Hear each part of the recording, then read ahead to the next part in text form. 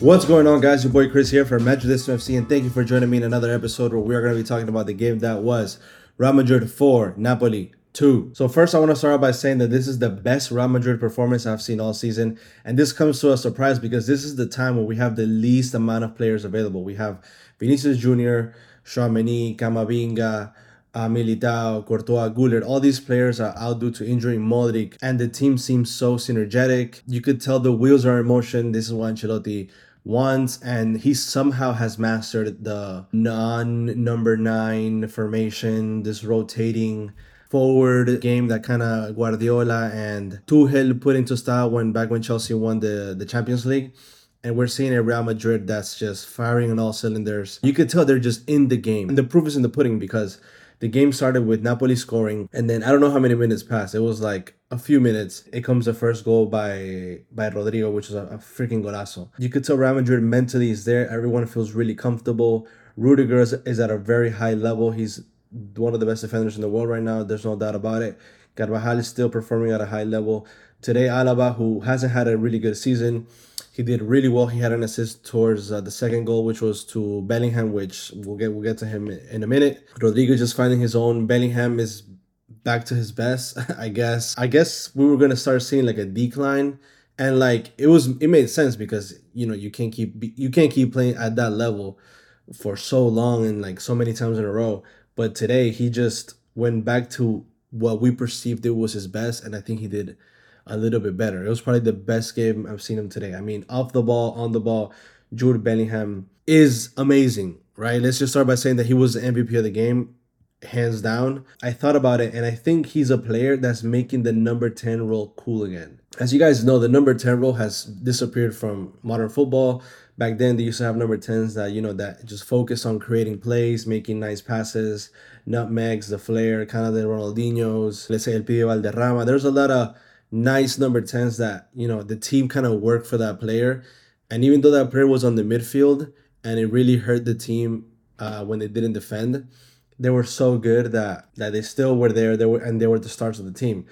And we saw the death of this position with James Rodriguez. I think Zinedine Zidane, when he was coaching Real Madrid during his first tenure, he disposed of James Rodriguez when he was being probably the best player in the team, or at least the best creating force in the team. Football changed to a more well-rounded player when it comes to attacking and defending, kind of more physical, more about speed, strength. And there came the whole box-to-box midfielder. So players like James Rodriguez, people like that just kind of started disappearing. And then the 10 role kind of changed. It kind of became more like an 8. So you still had those very creative players, but their roles in the teams were a lot different because the 4-3-3 became really popular.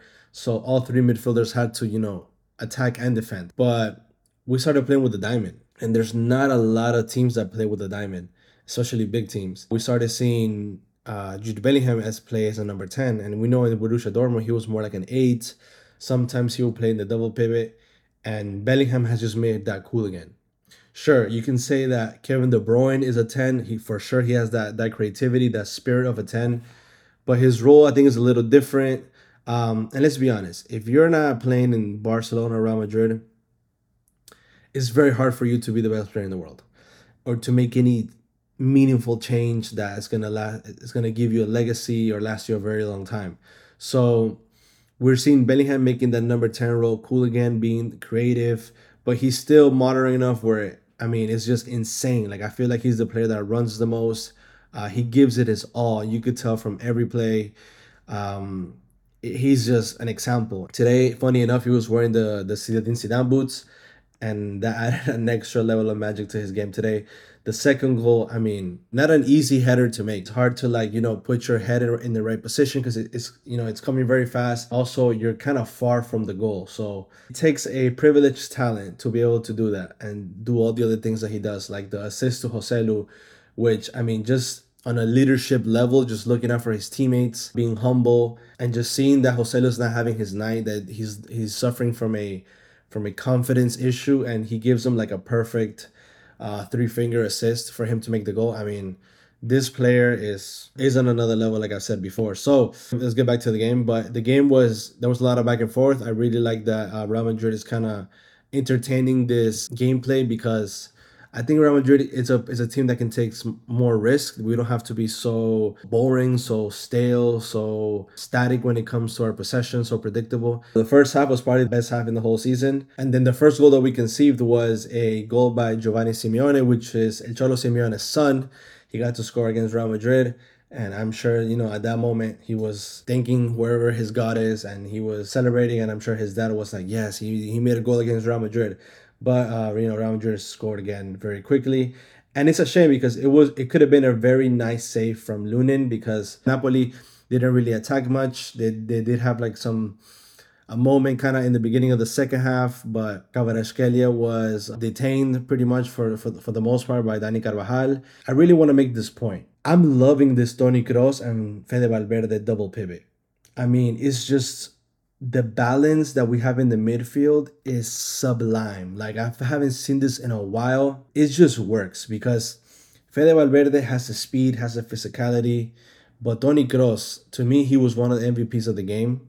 100%. I mean, having that brain being at the start of the play is just worth all the money. And I think Camavinga and Chouameni have to earn their role back to the lineup because this Cross and Valverde is really, really working for me. That mix of absolute class, being the motor of the team, and then the other guy being, the oxygen. I think the double pivot and then having Bellingham as a 10 is the way to go as far as our midfield is concerned. A player who did not impress me today was Dani Ceballos. I think he was the worst person in the lineup today, easily. And he lost a ball that could have easily been a goal against us. And luckily, Fede Valverde came back and saved us. But Dani Ceballos, he was kind of playing out of position. He was playing like an interior right. But then again, there was really no one else that could be playing today as a starter. But Brahim Diaz got the start today instead of Oselu when you compare it to last game. And Brahim Diaz very dynamic. He did pretty well. He's getting into a lot of good areas. His movement off the ball is really, really good. But his final touch needs a lot of work. And I don't know if it's because he's not totally confident. He wants to kind of make it simple. You know what I mean? Like he wants to make it. He's not risking it too much. He's just forcing like the easy play that maybe he wouldn't normally do. Because if you've seen him in Milan, he's a little more daring. He has a little more risk in him. Today there was a few chances where he just kind of shot it with his right, where I felt like, hey, bro, you're lefty. You just have a player in front of you, like, just kind of cut to your left, and you can pretty much try to aim for the second post. It might be a better shot. I think he does have room for improvement.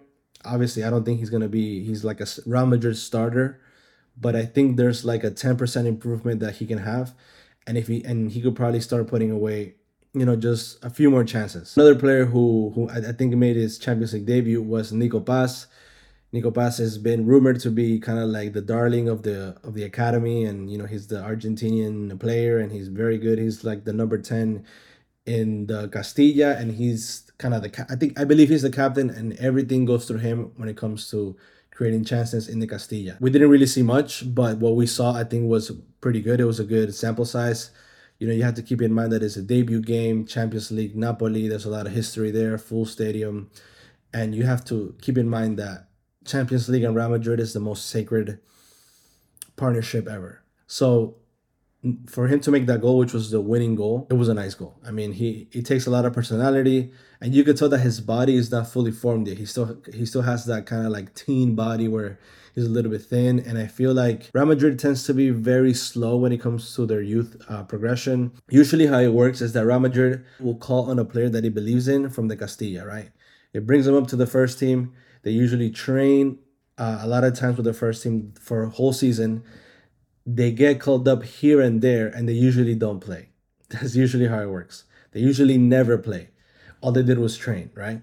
And then the second season, they start to play here and there. Maybe like if you have an easy game, or like kind of like today, kind of like Champions League is already done, and then you start playing, and then you get some games in the Copa del Rey, and then you play very little still. That's kind of the second season, and then the third season is when you become a rotational player, because Nico Paz is not a rotational player at the moment.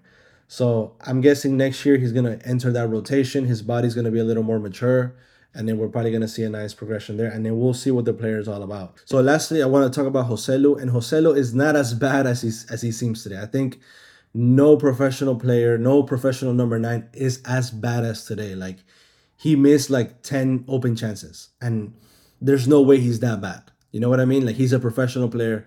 It was obviously a confidence thing that he was going through. You could tell in the last chance he had before he scored the goal, it was like they squared it back to him. He was right in front of goal and he just hit it like way up in the stands. So it's it was definitely a confidence thing. It's Real Madrid. It's not easy.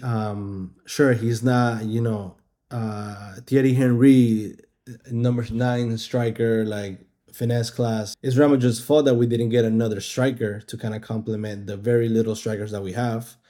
But that's another conversation. But yeah, guys, Real Madrid, very solid game. We kind of whooped Napoli's ass comfortably in the first position of the group. Next game in the Champions League is going to be against Union Berlin. I know they're going through a crisis, so hopefully, we get to see some players that never get to play and they get to play a lot. Let me know what you guys thought about the game, the formation, Kroos and Valverde. Guys, analyze this. This has been the key. Has been the absolute key. And how good is Bellingham? Absolutely the best player in the world. Share it down below. See you guys on the next A la Madrid.